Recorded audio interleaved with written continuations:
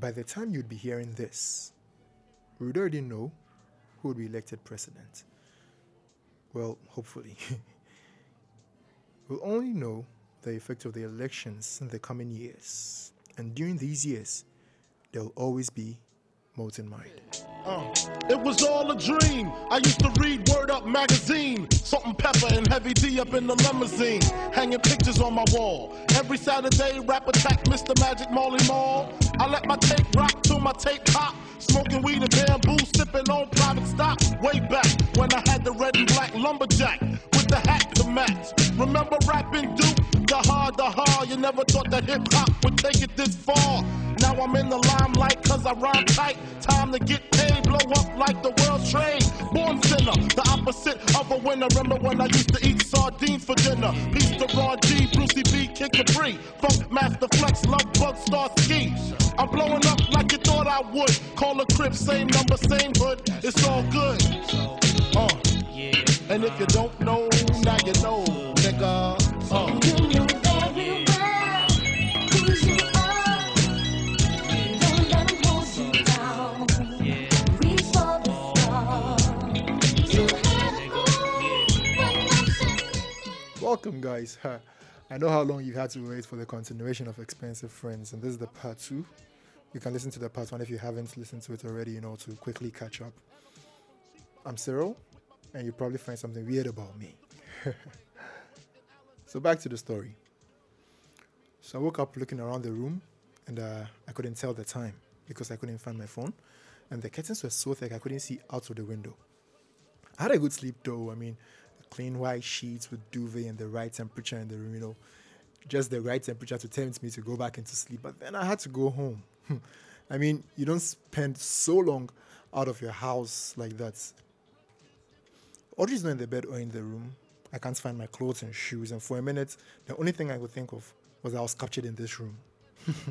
I jumped out of bed, butt naked, rushed to the door, tried to open it. I was like, okay, cool. It's not locked. So I closed it again. And I had to find my clothes and then find Audrey. I go to the bathroom and there's a note on the mirror. It says I'm in the study. And that was by Audrey, signed Audrey. So I have to find a study afterwards now. After I find my clothes, that is. But I have to freshen up, and then everything was set for me. From toothbrush to new towels to bathroom slippers. Shall let this girl really be smart? Or someone in this house has to be really smart to have thought of all of that. So I freshen up, nice shower, and I have to find my clothes. So I decided to open up what I thought was a wardrobe, but rather was a walk-in closet. I found my clothes on the chair and my shoes, and I dress up. And I have to find the study. First, I went to the kitchen to find someone over there, to direct me to where the study was, and it was empty. I decided to go outside the house. Then I see a clock, and it was some minutes after 2 p.m. Then I heard someone in the kitchen again. So I go back to the kitchen, and this woman was just standing there smiling at me and went like, "Good afternoon, sir." The only thing that came into mind was, I thought they don't use sir in this house. Well, anyway, I asked her where the study was. She showed me. And I wouldn't have found it anyway because all the doors downstairs looked the same and you wouldn't know what was behind which door. So I find her behind the desk, seriously looking into her books. But then I shocked small, but then I asked myself again, what exactly would she be doing in the study? She said she was in the study. Then she looked up at me and she smiled and she was like, "Hey, sleepyhead, why wouldn't I sleep like that? The way the girl drained my energy, I'll explain some other time." She walked up to me, gave me a hug and a kiss. But I told her I had to leave. She was like, "No, wait for me," because she's almost done what she's doing. And she wanted to go and check up on Akusia before I leave. I agreed. And I decided to wait for her in the study. About 30 minutes later, she was done. And I found my phone. It was her. She was charging it. And I had missed a couple of calls and messages I had to reply. Mark also wanted to find out how things went between Audrey and I. And also thank me for the night before. So just before we walk out of the study, she stops at the door, locks it, turns around, looks at me and says, "I've not done it here yet. I've spent some time with her to know the look on her face and what she meant by that look. And honestly, I wasn't ready for that." Well, about an hour later, we walk out. We took a shower, we get dressed. She gives me a new t-shirt, which happened to be my size. I mean, we get something to eat, we step out, then we meet Mark. As we were about to leave. And he goes, "Oh yeah, great, you guys are still home." He needed our car. Wait, did I just say our car? Well, because he needed to leave town for a weekend, so he said we could take any other car. Now, at the time, there were 3 cars parked in the house. That was the Prado that we're driving, an Audi Q7 2016 model, an Audi A8 2017 model, and then Mike himself drove a Range Rover Sports 2018 model. So when he said we could take any car, I nearly did my own selection, but I'd be cool guy, so I chalk. She went inside to get another key. Then we had a little, man-to-man chat. So he started talking and he was like, she hardly spends time with any guy when she's in town, and which means she probably really likes me. So I shouldn't worry at all. I should just, go out this weekend and have fun. But I should let him have my number. So I gave him my number. And that wasn't the only thing he did. He handed me a Standard Chartered Bank Platinum card and said, "I'll send you the codes later." I was like, but you don't even know me. He goes like, "Don't worry, she knows you. Now put it in your pocket." Then she runs out just as I was putting it in my pocket with the key to the Q7. Now, mind you, all these cars were brand new and maintenance in this house was on point. So yours faithfully was going to be driving a sleek black Audi. I mean, I've never felt so good driving around town, man. Phone, no be problem, good speakers. I mean, Audrey feeling good in the front seat, It was like, those movie scenes when they are doing laugh things inside, you understand? So we went to Akosia's house, we drove in, then we go inside, straight to her room. And I wasn't wrong when I said these people must be some rich kids, because damn, even her room alone was 3 times bigger than my hall. And that's not even the master bedroom. Well, let me focus on the story. So we grab a seat, some drinks, start talking. And the story behind last night's mess was pretty interesting, actually. So these kids, Akosia, Mark, Cyril, and Mandy, wanted to have a foursome. And the only reason Audrey was left out of this was because she had a beef with Mandy. So then I asked, why did you guys leave me out? Well, the same reason why Audrey was left out, because she had a beef with Mandy. And if I was going to be around, Audrey was going to be around too. And that would have been one mind-blowing, crazy orgy. Well, fast forward, I had to go home. And Audrey wanted me to stay for the weekend, but whatever my decision was, I still had to go home first. So she finally agreed for me to go home. And once again, I pulled out my phone to order a ride. Then she goes like, "Nah, take the car instead, because that way you definitely come back tomorrow." Hey, this girl won't test me. Immediately I was like, no. But she insisted. I told her, I was like, "But you need to go home." And she was like, "Akosia, I'll drive her home. And what if your dad needs them? Won't he complain?" He said, "He's not going to need it. One, he's not in town. And he's not even going to mind if you take her home. Plus, I can't go anywhere with a car because he will definitely find me." Okay, he has a tracker. That's what I was thinking. Well, that was my thoughts, and that wasn't the case. Well, I'll explain that later as I go ahead. So I had to drive home. So we walk out to see me. So she will see me off. And she gives me a kiss, goodbye. Then I drive off. Charlie, I enjoyed the car. It was almost rush hour Friday, and I wasn't even concerned. I wasn't even in a hurry to get home. So I get home, and that's why I stayed throughout the night. And also Mike texted me the code. So, I had something on me too. The next day, I step up really early, Saturday morning, heading back to her place. And I used the N1, so new car, if you know, you know. So I got there in no time and she wasn't even awake yet. And I woke her up the right way. Hey, Charlie. Oh, Lord. See how I'm talking like I was married to her. Well, it was a nice, good morning. That's all I can say for now. It was a great day.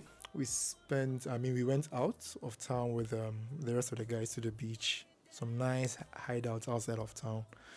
We came back late afternoon, thereabouts. We went to get something to eat. And imagine me paying for everything. Hey, Audrey looked at me surprised. Matt looked at me super surprised. I mean, I felt good spending someone else's money. We went back to her place to relax for the night's life, you understand? And she was moved by me paying for everything. And it turned her on, so we had to deal with that one too. We went out around 9 p.m. We had fun with the guys. I mean, it was a nice weekend.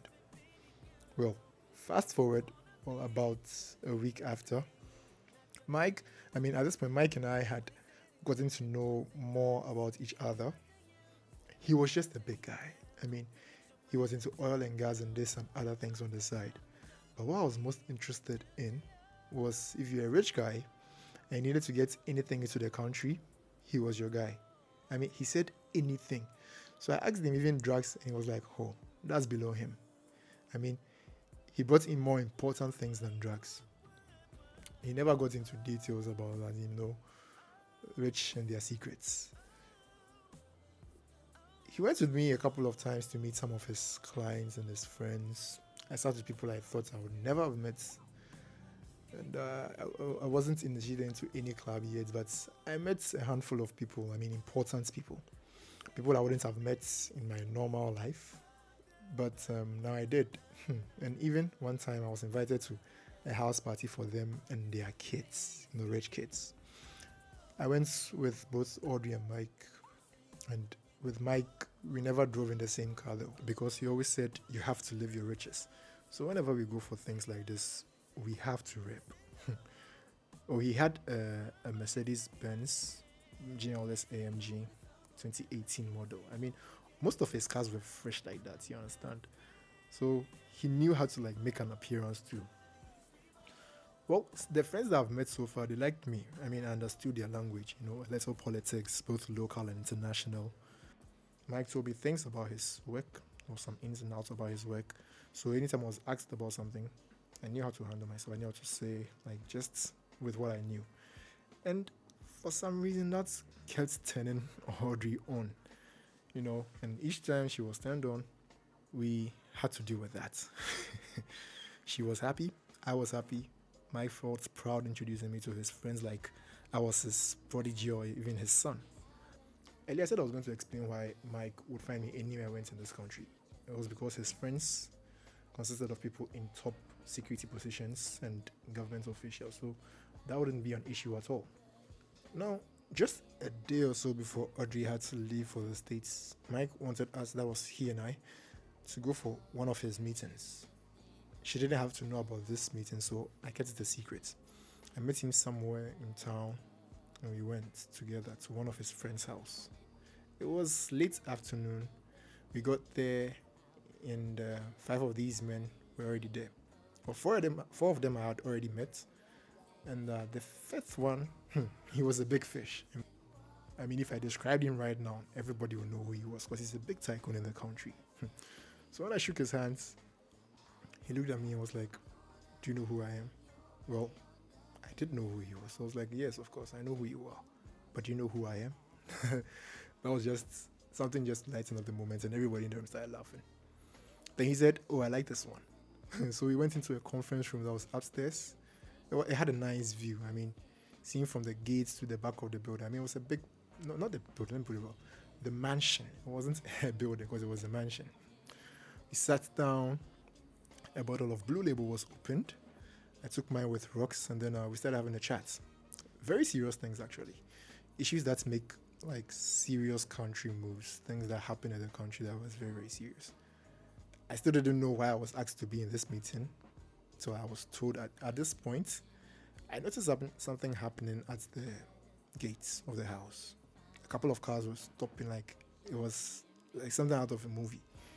Rushing to the gates, 3 cars or so, men jumping out, and then trying to enter the house.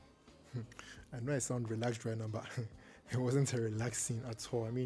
These guys were armed, not in uniform, but you could see that there were some sort of security guys or something. They forced their way into the house, to try to enter, force enter the house, the main building. Then I was told that, you know what, I should just run out and then enter one of the rooms. So I did. I mean, when I ran out, the first door I saw was locked. The second door was open. I entered, and it was a bedroom. It was a guest room. I locked myself inside, you know, just try to see what happened out of the window. And I saw some of the men going behind the building. Then I heard voices coming down the hallway. Hey, my heart. That day my chest safe. Hey. So they passed by my door, went into the conference room, and then they started coming out, like they started heading back towards my door again, banging on doors, trying to force them open and everything. Charlie. Finally, I heard a bang on my door. Guys, it was at this point that I realized I was in bed, and it was all a dream. It was all a dream. It